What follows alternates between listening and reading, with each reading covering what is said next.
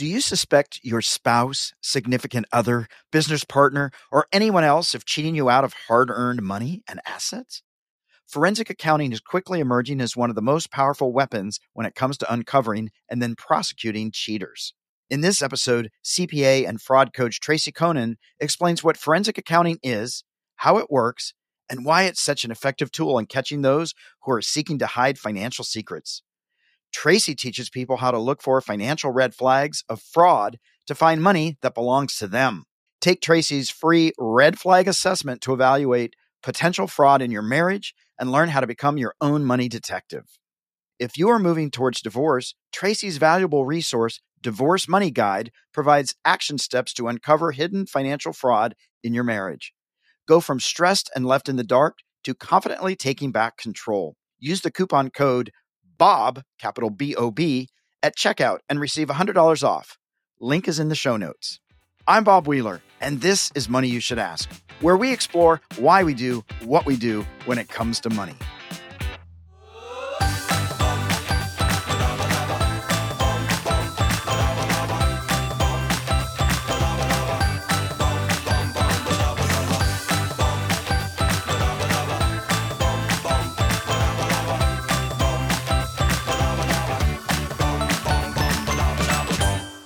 Tracy has been investigating fraud for more than 25 years, but she didn't always want to be a forensic accountant. With a dream of one day being a prison warden, Tracy went to Marquette University in Milwaukee, Wisconsin to get a criminology degree.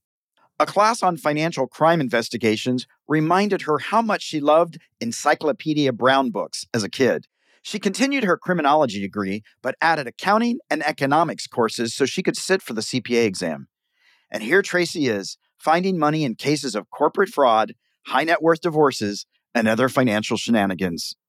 Tracy, so great to have you on the show. I know that I'm actually going to nerd out with you because I love this topic and I think it's a really important topic. So welcome. Thanks for having me. I'm excited to be here and I will happily nerd out with you. Cool. So Tracy, for those listening, what is a typical day for a forensic accountant? A typical day for a forensic accountant is just digging into a lot of numbers. I tell people that I find money, but the way that I find money is by digging through thousands and thousands of transactions on bank statements and credit card statements and investment account statements, digging through tax returns, other financial documents, and I really follow a trail of money. So it's a lot of detail work, which I really enjoy. But here's the catch, and here's where sometimes young forensic accountants go wrong. You got to dig into those details, but you can't lose sight of the big picture. And what are we trying to prove? And does this get us to proof of it? Yeah, I'm excited about that stuff because to me, forensic accounting is a really good audit with a purpose. Right. It's not just, the numbers are right. It's what are we trying to find? What are they hiding? Or maybe they're not, but it's juicy and people just don't realize there's so much information. You're sort of like a financial detective, really. Absolutely. But here's the thing. When you went to college, and maybe as a little girl, you wanted to be a prison warden. As a little girl, I didn't want to be a prison warden. Thankfully, I didn't know what a prison warden was. I was just a fan of Encyclopedia Brown. So for those who are old enough to remember, Encyclopedia Brown was the boy detective. And we had a bunch of those books in the little library at school. And I think I was the only one checking them out, and I was checking them out repeatedly. So that's sort of where I got my initial interest in investigating. But as I got older and got college age, I decided that what I wanted to do for a career was be a prison warden. I felt that I had a lot to offer there. I was fascinated by prisons themselves and the societies that develop behind the walls. What is the purpose of prison? Is it rehabilitation, protection of society, something else? I liked all those topics, and I felt that I had the heart to really create some positive change, both for the prisoners and for their victims and for society. That was my goal. I stepped into a criminology program, intending to learn all about how I could become a prison warden and the skills that I would need and the knowledge that I would need. And I took a class called Financial Crime Investigation my sophomore year. It was an elective that was offered only once every few years. And I said, here's my chance. If I want to get this in before graduation, let's see what this is all about. It sounds kind of fun. Sure enough, I loved it. So I started taking some accounting classes and I was off to the races. That is so cool. I was actually going to be in the criminal justice system. I was going to be a lawyer. I thought you were going to say you were going to be a criminal. Well, aren't lawyers criminals? Wait a second. All of my consulting work comes from attorneys. I'll plead the fifth on that question. We love attorneys when they're on our side. And accounting for me was just a side gig. It was an easy A. Somebody in high school said, "Hey, I think you'll be good at this." And I was determined to be a lawyer. I just kept taking accounting to help the grade point, as most people do, right? Wonderful. Forensic accounting sounds like something very, very corporate, but it's not just for big corporations. Who can benefit from this, and why is it so important in divorce? Well, you're right that a lot of the work does go on the corporate side. A good bit of my work is investigating on behalf of companies who have executives who have been stealing or manipulating the numbers. But a good bit of my work is on the personal side as well. That might extend to brothers and sisters fighting over mom and dad's money after they pass away. It might be someone who invested in a business and got scammed out of their money. It might be business owners who are deciding to split up, but someone's suspicious about the money before they do that. Most of the time, the personal stuff that I do is regarding divorce. One of the spouses has suspicions about what's happened with the money, where it's gone, how it's been spent, and I come in to sort that out for them. Yeah, it's so fascinating. I go through this every time I have a client pass or something happens, and the family says, our family's going to be different. There's no issues with money. And then I laugh because maybe 1 out of 10 doesn't have issues around money. Somebody's not strategizing. Same thing with families in divorce. Or I have a client where stepmom sold off like 20 or 30 properties, multi-millions of dollars, never told the kids about it. It was all supposed to be theirs, right? And then they discover 15 years later, the buildings are all gone. So it happens a lot. It does. And even when people are getting along, when they're talking about mom and dad's money, it's just natural that they're not always going to agree. You know, it might be a matter of someone in the family is going to buy mom and dad's house and keep it in the family, but people disagree on what that purchase price should be. Right. It's nothing salacious other than someone thinks it's worth this much. Someone else thinks it's worth a different number. And how do you come to a fair number for that family member to purchase that piece of property from the estate? Yeah, sell everything. No, that's not always the answer, but it gets frustrating. Years ago, I was offered an opportunity to work for this guy for 5 years, and I could take over his practice. And he was a forensic accountant. He said, I typically work 80 hours a week. And I thought, oh, that doesn't sound fun. It just doesn't sound fun. But I did get to do a bit of forensic accounting. I'd work with divorce lawyers, this particular team, and I would go in and I would go through the numbers. I would discover stuff, and then I would help in the deposition, writing little notes to them. Ask this, ask that, where people were using automobiles to pay payroll, to hide money from spouse, and going in or trying to find a book, his calendar with all of his jobs because he was making no money, but he was a commercial contractor, going to the vendors, figuring out how much he purchased so he could back in cost of goods. There's all kinds of craziness that people do. Like, what are some of the typical findings you find when you're going through people's accounts? Honestly, the most typical thing that I find is one spouse is having an affair and spending money on that affair. And if you think of it, that money they're spending is really marital money, and it belongs half of it to their spouse. So it's really important to figure out how much was spent on that affair, because the other spouse deserves a credit back when we're dividing the house, dividing the retirement account and things like that. So as unfortunate as that response is, that's what I most commonly see is those affairs, and they get really expensive. I joke about this sometimes, but what's yours is mine, what's mine is mine. And it feels like a lot of times when we're going into divorce, that people are all of a sudden discounting the fact that the other spouse put in all the time and energy, or typically the woman has raised the children and managed the entire house. And that doesn't get factored in as any kind of value when it now comes to splitting the hairs. No, I earned the money. It was a team effort. When I work in divorce cases, I am most commonly on the wife's side. I'm typically on the side of the non-moneyed spouse. Yeah. That's the person who wasn't working, doesn't have the retirement account and things like that. Of course, the pushback that we always get from the husband who has been the breadwinner is exactly that. This is my paycheck. These are my earnings. I worked, you didn't. This isn't our house. This is my house. This is my retirement. And man, sometimes we've got to pump these women up to tell them it is at least half yours. And it might actually be more than half yours. And let's talk about when that may be the case. Yeah. Well, it's interesting. I have a few clients where the woman has been the breadwinner. The husband, I guess, has been just beautiful eye candy or something. It's amazing how they will come in. And then in this case, the men are very much like, this is all my money. I did everything to help you so you could have your career. And I hate to admit this, I feel bad for the women on both sides because they've worked really hard and they have so many obstacles. Give me a break. Well, I worked on one last year where I was on the husband's side, and he was a stay-at-home dad. He had left a very good career and had stayed home for 15 years with the kids. His wife was a neurosurgeon and made anywhere from $1 million to $2 million a year, depending on, what her caseload was like. And she offered my client $2,000 of alimony per month for 2 years, and then he was going to be done. She said, that's all you need. Well, no, sorry. He's been out of the workforce for 15 years. First of all, he needs a lot longer runway than 2 years. He probably at his age will never recover those earnings and will never catch back up to the peers he had when he was in the workforce. He'll never have an opportunity to save for retirement the way she will. There's long-term alimony that needs to be paid in a case like that.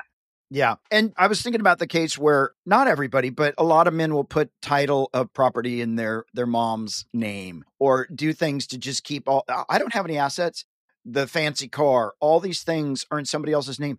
Is that pretty hard to pull out of if they've done it? Like if they've done their due diligence and they did it 3 years ago, like they were plotting ahead. Is that hard to unwind that?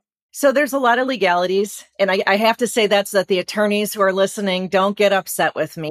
And of course, it varies by state. But I will tell you this. If we are able to go back in the financial records and prove that that was an asset that was purchased during the marriage with marital money, with the salary that the spouse was making while they were married, and we can lay out that proof and show that the wife would never have agreed to have that title transferred. She didn't know it, but it was a marital asset at one time. And here's how we can prove that. We've got a great chance. Yeah. So here's advice I give sometimes to women that are getting a second marriage. It's usually women, and they've had this little property they've had. The second husband says, let's sell the house because now we have my house, our house.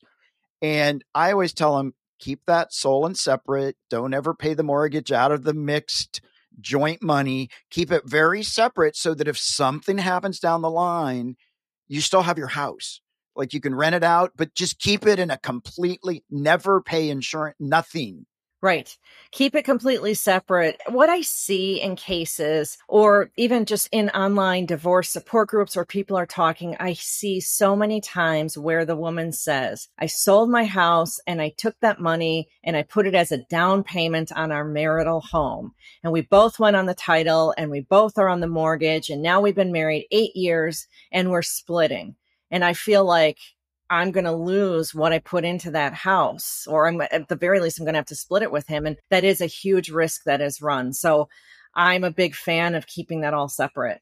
It varies state to state, but it's so important when you're getting married, when you're getting remarried, make sure that you're checking all those legal boxes or even just your IRA beneficiaries. I had a client, they accidentally left the wrong account to an estranged nephew who got like 300,000 or 400,000 and the brother got 10,000. And they went to the nephew. He's like, hey, that's my money. Right. Law says it's my money. And he was right, which made him more estranged. But you have to pay attention to that stuff. It matters what's been written down, what's been documented, because years later, they're not going to go by a verbal or a handshake. Right. And that's precisely why I have made tools for people who are getting divorced, who are after divorce and need to know what are all these legalities that I need to think about so that I protect my money, so that you make sure your spouse can never access your credit again. can never access any bank account that you have, but also that you're changing those beneficiaries, that you're double checking your will and your healthcare power of attorney, all those kinds of things. There's a lot to think about. And so I'm a big fan of tools to help people navigate that. If I've got a client saying I'm contemplating divorce, do your homework first. Don't just walk out the door, because in some states that's spousal abandonment and you could lose everything. To me, I'm not saying be sneaky, but be diligent. Right. Well, I'm saying be just a tiny bit sneaky. I say, shh, be quiet. You're thinking about divorce. Do not say a peep.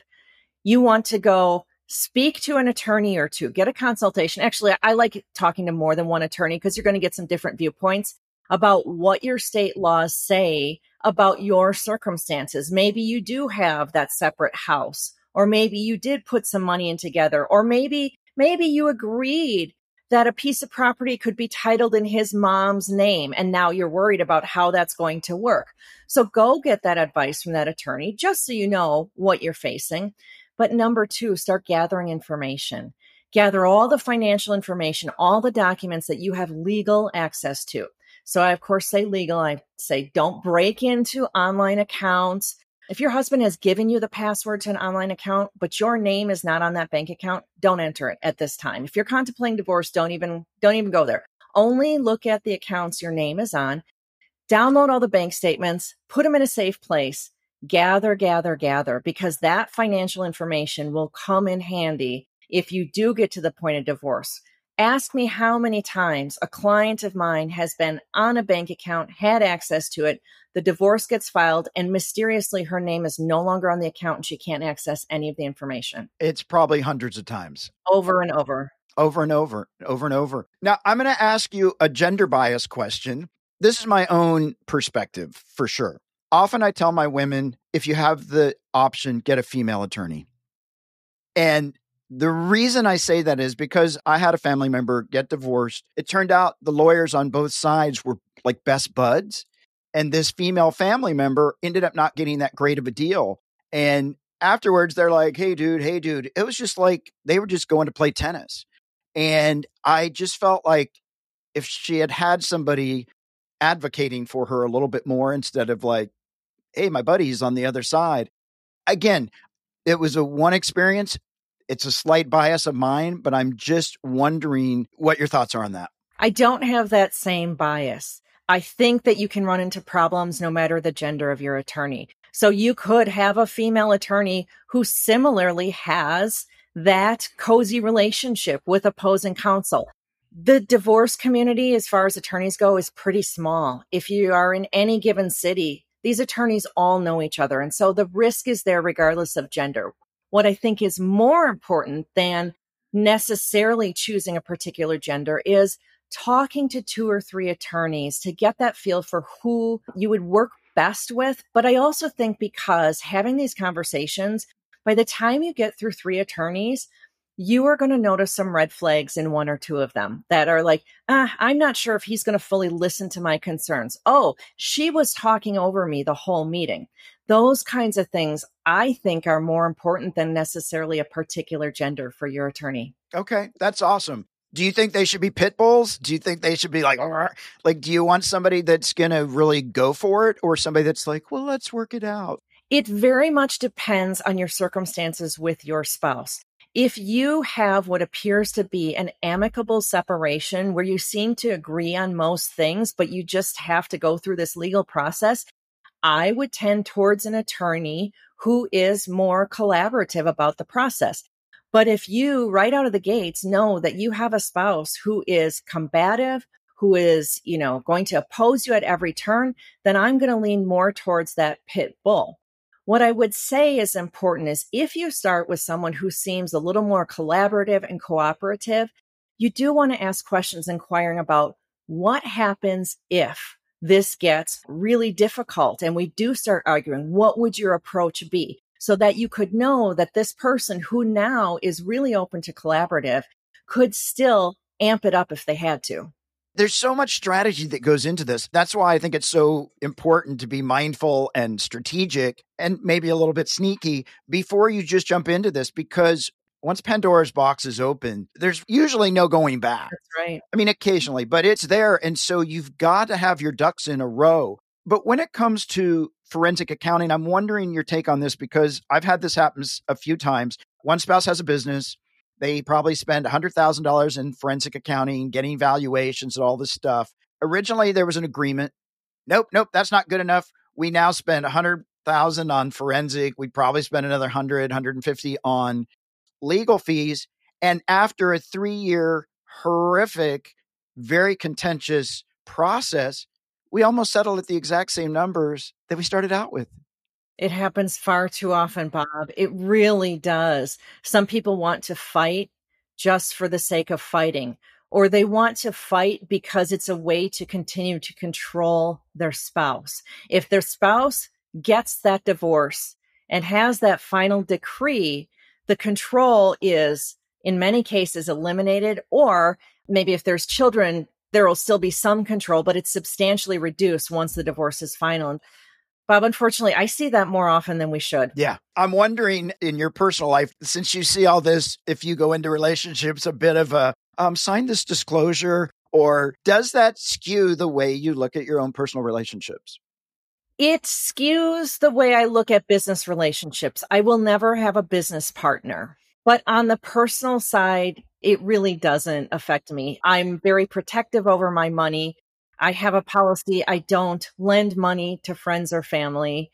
If someone needs money, I consider whether I want to give them a gift or not. But I really keep money issues very separate. And it seems that my family and friends, because of the work that I do, really don't often even come close to that topic, and so it doesn't really affect me that way. No, that's great. You just mentioned business partners, and I think that is just such another piece to be so aware of. When you have a business partner and you're both signing on checking accounts and have the ability to sign contracts, you better know that you've got somebody you can trust. I had a partnership client where one was generating all the income, the other one was theoretically managing the business. When things went sour and we were like, there's no money for payroll, this guy knew that there was like 15,000 left. So he ran a payroll, took that money. As we started going through the accounting, discovered he had paid like $10,000 for some teeth work. And all of a sudden, tire repair, $5,000. And he had probably drained the company of $50,000 or $60,000. The other guy was just like, oh, I trust him. It was never verifying. Bob, there's one simple thing that could have put a stop to all of that the second it started. Do you know what that is? I don't.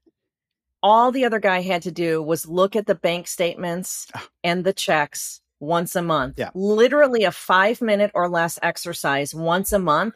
And the guy would have written one of those rogue checks or done an electronic transfer to something bizarre sounding, or the dentist. And your guy would have seen it and said, what the heck is this? And it could have been shut down immediately. Yeah, it's amazing how many people don't look at bank statements.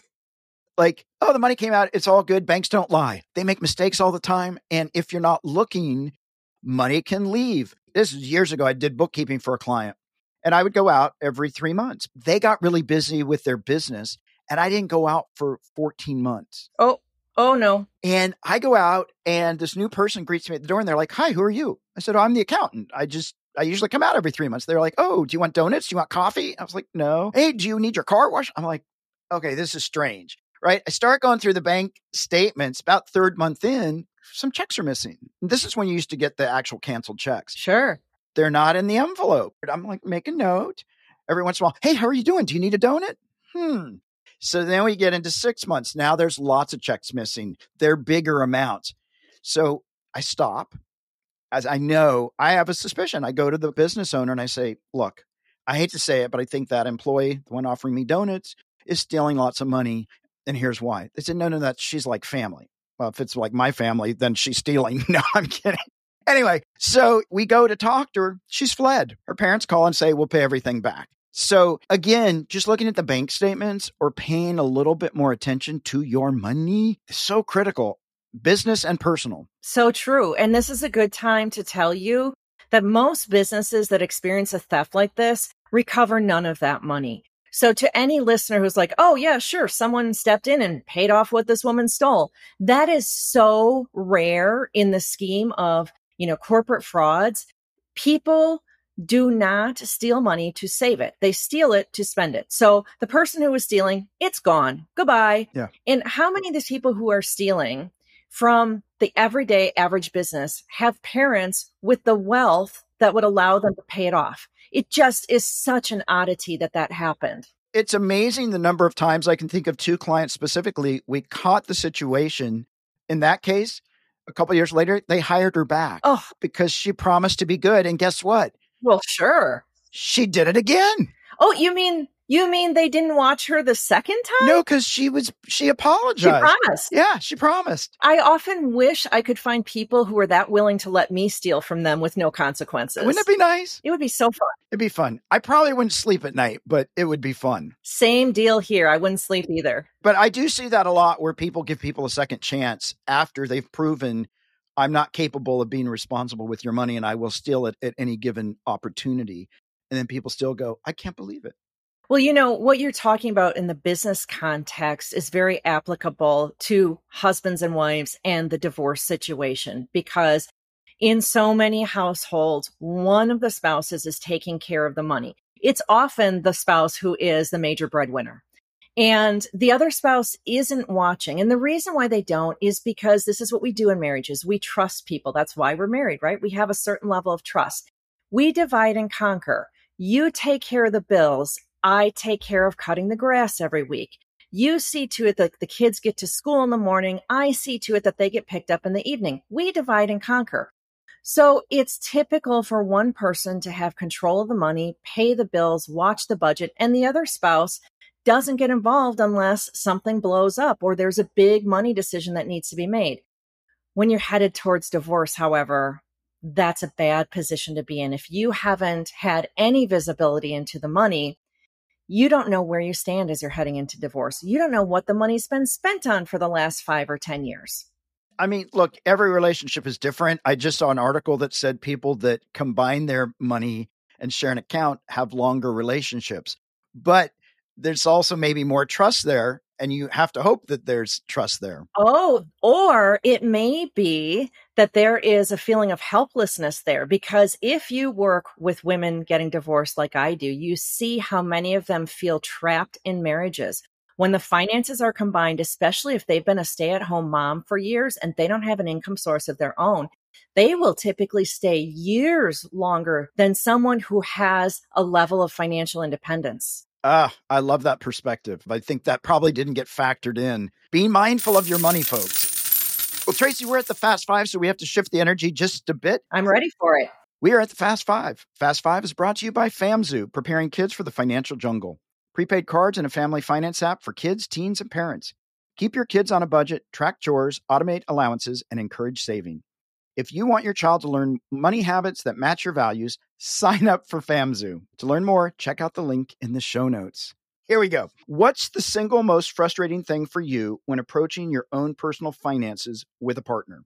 The fact that I don't have control over my partner's credit card. How do you feel when you help a client discover something that's really huge that's going to help their case? It's amazing. That is the whole reason that I do this, is to help people be informed and find that money. Yeah, absolutely. Do you have a financial goal you'd like to hit in the next 6 months? In the next 6 months, gosh, I'd sure love to recover the losses in my retirement account from last year. I think we all would. When you think about your own personal relationship with money, what word would you use to describe the feeling you get when you look at your bank account? Inspired. Awesome. Love it.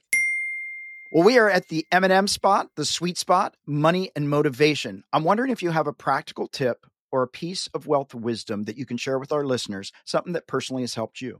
It really has been all about staying informed. And I know that we've sort of beat that drum today, but that is where it's at for people, whether they're considering divorce or not. If you can just dig in a little bit to your finances, a little bit more from wherever you are. So don't worry. If you are in a position of zero information, then find a way to just take some baby steps towards getting a little bit more information. If you do feel well informed, what else could you learn about your situation? Yeah, I think that's awesome advice. And one of the things that we've talked about today that feels so important is that being informed, being proactive, even if the money thing is not your thing. Make it a little bit of your thing. Don't stay in the dark. And if you have to make movement towards an exit, keep it quiet till you get close to the door. Find out the facts and the laws in your state. Like you said, make copies of bank statements and all those things. Get your affairs in order before you decide to move on, because once it gets ugly, it gets ugly. And you want to have all those documents. Documents disappear, files disappear, money goes out of bank accounts that was there yesterday. If you've got property that you had going into the marriage, make sure you keep that separate so that it's not part of the marital assets just going down the line. Bob, you talk about people not being good with money, but set that aside for a second. If you think you're not good with numbers or not good with money, okay, fine. You don't have to be good with money to look at a bank statement, see where the debit card was used, and know that it shouldn't have been used at a hotel a state over last weekend, or to know that this is not a company that we do business with, and I want to know what that money was spent for. You don't have to be good at money to take 2 minutes to look at that bank statement and see if it makes any sense. Absolutely. I agree. That's whole I'm not good with money thing is a story we tell ourselves.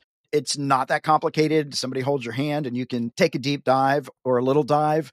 Just get informed. I'm going to tell this one more story because I just love this topic. When I first started working, I worked in a hotel. I was a hotel controller of a convention hotel. We would send out invoices for people if they didn't show up for the hotel, and they would get paid promptly. And I said to the owner, I don't understand this. We send out invoices to people for $200, $300, $400 for not showing up for the week, and they paid the bill for this conference. And they said, oh, well, that's because they weren't at the conference, but they don't want their wife to know that they were in Orlando. Right. And so they're paying that bill so that they have proof that they paid for the room. I was very naive. I grew up in a small town.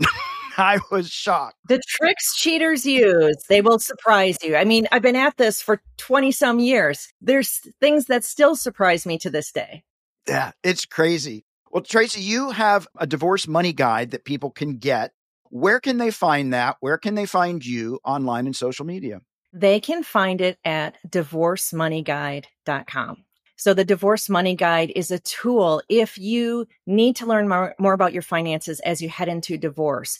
If you're suspicious about what's happened with the money and you're not ready to hire a forensic accountant or you're not able to hire a forensic accountant, this guide is going to walk you through how to look at your finances, how to get all that stuff together. It's super easy. I've got videos and checklists and all sorts of fun stuff. So go to divorcemoneyguide.com. At the top of the page is a link to take the red flag assessment. So if you've seen some signs in your marriage that make you question whether some money has been hidden from you or whether there has been secret spending, take the assessment and I'll give you my feedback on whether or not you have something to be worried about. That's awesome. And if they use the coupon code BOB, B-O-B, all caps, BOB, B-O-B, they can get that for free? They get $100 off. Oh, they get $100 off. That was a great try. That was a great negotiating tactic, but it is $100 off the Divorce Money Guide. That's awesome. Well, folks, that is an important tool. If you've got some suspicions, do your homework. Play detective. Absolutely. Tracy, this has just been such a fun conversation, a fun topic. This stuff fascinates me. I could nerd out for hours and share war stories. Thank you so much for taking the time. And I hope everybody goes to the website and grabs your tools. Thanks for having me. It was a lot of fun.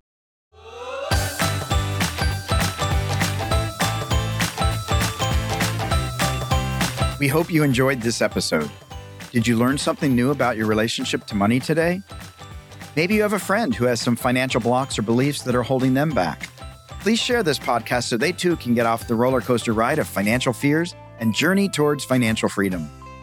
To learn how to have a healthy relationship with money, visit themoneynerve.com. That's nerve, not nerd.